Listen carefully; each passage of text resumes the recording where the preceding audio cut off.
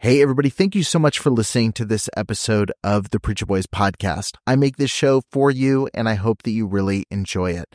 I have a lot of people that ask me how they can support the show financially, and you can do that by heading over to patreon.com/preacherboys. You're going to get access to exclusive content, including early releases of episodes. I've got a couple episodes right now that have been released at least a month early over on Patreon. You've got access to things like unique merch, depending on what tier you join, and you get access to some behind-the-scenes content that I'm posting within the group. So head over to patreon.com/preacherboys and become a member over there today. Every single supporter helps make this show a little bit more possible, especially as I continue to add additional episodes and content every single week. Thank you so much for tuning in. Let's get back to the show. Critics of Jill Duggar say that she's monetizing her trauma. Let's talk about it. Trigger warning. This podcast contains descriptions of various abusive situations. Listener discretion is advised. You are listening to the Preacher Boys podcast, a podcast shedding light on decades of mental, physical, and sexual abuse within the independent fundamental Baptist movement. The testimonies shared on this podcast are told from the personal experience and perspective of the survivors. Not all legal outcomes are known or final. Any suspect is presumed innocent until proven guilty in the court of law. Now, here is your host, Eric Skwarczynski. Hey guys, this episode is by no means a hyper-scripted or structured format. Just something that's been really top of mind for me and wanted to share it with you. So please forgive any unprofessional quality that this particular video may have. It's not full rant. There are some good thoughts here, I think. But, again, forgive me for not having the most structured episode ever today. It's just something that's really rubbed me the wrong way. Let's get into it. Hey everybody, welcome back to the Preacher Boys podcast. I'm so happy that it's beanie weather, and I'm of course again rocking my A Little Bit Culty beanie from my friends over at the A Little Bit Culty podcast. If you're not tuning into their show regularly, I definitely recommend it. Obviously, don't replace this show, but no, seriously, A Little Bit Culty is a really fun podcast, and you should go check them out and grab one of these sweet beanies for yourself over from them. But I'm not here to talk about A Little Bit Culty as much as I'd like to. I'm here to talk about Jill Duggar's book and Ginger Duggar's book as well, I guess in the same breath. But recently I put out a couple of videos talking about Jill and Ginger Duggar. Now, I try to be very careful because my channel is not a quote unquote tea channel. I'm not just looking for the most tabloid-esque stories that I can share. So I don't do as many videos about the Duggars as perhaps some would like, or as much as perhaps I could.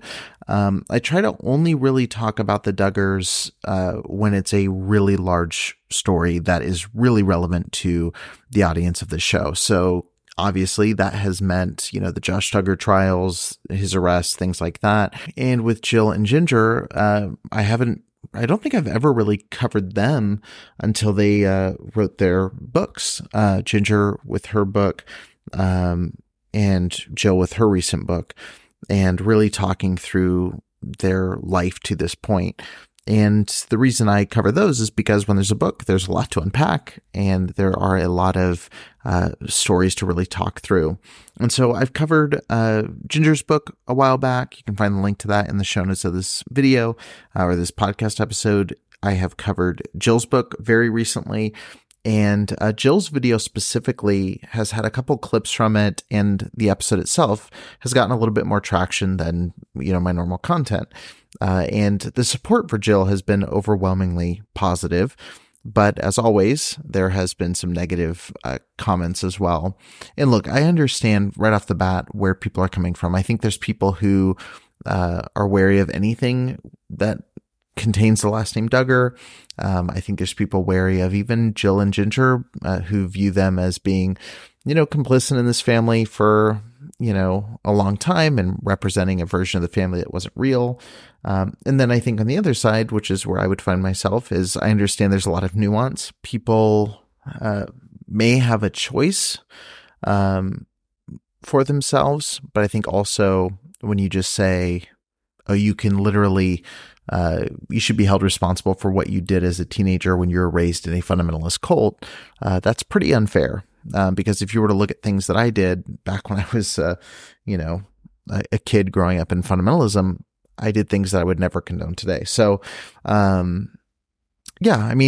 far as everything goes there, I would say there's been largely positive response to Jill taking ownership of her narrative and telling her story and being very transparent in her book. And then there's been people too that, the idea of her writing a book really irks them.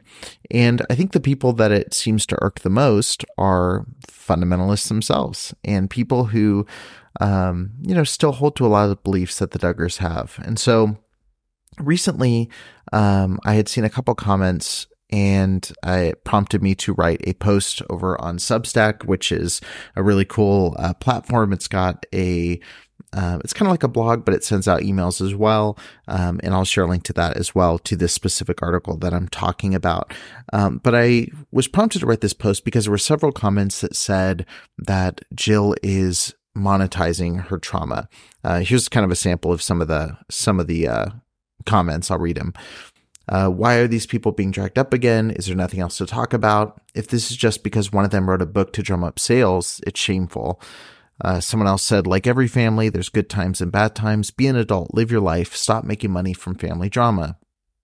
Another one says, what's most disturbing now is the adult daughters are profiting off their tragedy, family name, and the religious cult they were raised in. Their motives for coming forward with the confirmation of the double lifestyle seems it's for monetary value. If they'd received payments and could live a luxurious lifestyle, would they bother to come forward? Sadly, most of their female children are reminiscent of one-trick ponies. At least some of the boys obtained a pilot's license. So that's kind of a sampling of some of the comments that have been made about it. And it really just kind of, bothered me. It got under my skin, this idea of, they shouldn't be writing books. They shouldn't be profiting off of this. They shouldn't be monetizing their trauma. And basically the article I wrote, which has gotten a lot of attention as well, of people who, both agree loudly and disagree loudly, is that Jill has every right to monetize her trauma. Ginger has every right to monetize her trauma. And I think that's a gross word, but I'm just using the phrase that is being used in these comments. Their trauma that they're monetizing is their life story. And I think everybody has a right to tell their life story in any way they see fit. And if that's in a memoir, if that is in another form of book, if that is in a podcast, I think they have every right to do so. One, because they're putting in the work of writing something, they deserve to get paid for it. I feel the same way about doing this podcast. I do this podcast. I don't feel bad when I get a payment from, ad revenue from YouTube, I'm putting work together. I'm doing research. I'm purchasing books. I'm purchasing software and equipment and, doing things that are, helping put together a product, which is the show, in much the same way Jill wrote a book. Save big on your Memorial Day barbecue, all in the Kroger app. Get 3-pound rolls of juicy 80% lean ground beef for $3.49 a pound with a digital coupon. Then get select varieties of flavorful Powerade, Body Armor Super Drink, or Arizona tea for 77 cents each, all with your card. Shop these deals at your local Kroger, less than 5 miles away. Or tap the screen now to download the Kroger app to save big today. Kroger, fresh for everyone. Prices and product availability subject to change. Restrictions apply. See site for details. So one, she should get paid for her work. Two, it's their story. It's their story to tell in whatever way they see fit. And, people are free to do that. The other thing I'll say is if you read Jill's book specifically, and that's top of mind for me because that's the one that most recently was released. If you read that book, it's very clear that her trauma has been monetized for a very, very long time. Her trauma was monetized by IBLP, who used their family, the Duggar family, as a quote unquote model family to recruit people into their program, I'm sure made a significant amount of money off the Duggar name. Their trauma was monetized by their father, Jim Bob Duggar, who built a multi-million-dollar empire off their backs without ever really paying them. Their trauma was monetized by TLC, who produced 19 Kids and Counting and eventually Counting On. Their trauma was monetized by publishers who helped present the Duggar image with books like Growing Up Duggar. The only difference now is that Jill and Ginger have taken control of their respective narratives to the best of their ability. I know there's some conversation there about Ginger. I think that Jill's book illuminates some of that in terms of what Ginger may not be allowed to say. But regardless, Jill and Ginger have both written books that they think really shares their perspective on their life growing up in the public eye, which is not a easy thing. Growing up on TV, dealing with TLC, working with IBLP, all of the abbreviations there. And so I think that if anyone should be allowed to monetize their trauma, it should be them. If anybody should be allowed to monetize their trauma, it should be the person who lived it. And again, nobody seemed to mind when Jill's trauma was monetized on TLC, when she was getting not paid to do anything. She was dealing with tons of really horrific things that she covers within her book. And so I think them writing a book should be celebrated and it should be supported, and especially by those who have monetized their trauma in the past. I think by people who have watched 19 Kids and Counting and who did by, Growing Up Duggar and who supported Jim Bob or Josh, or, I think that, whether you're consuming reality TV shows, their books, the Megyn Kelly interview, like, you should not be hesitant to put money down that goes directly to them through their book sales. That's my perspective on it.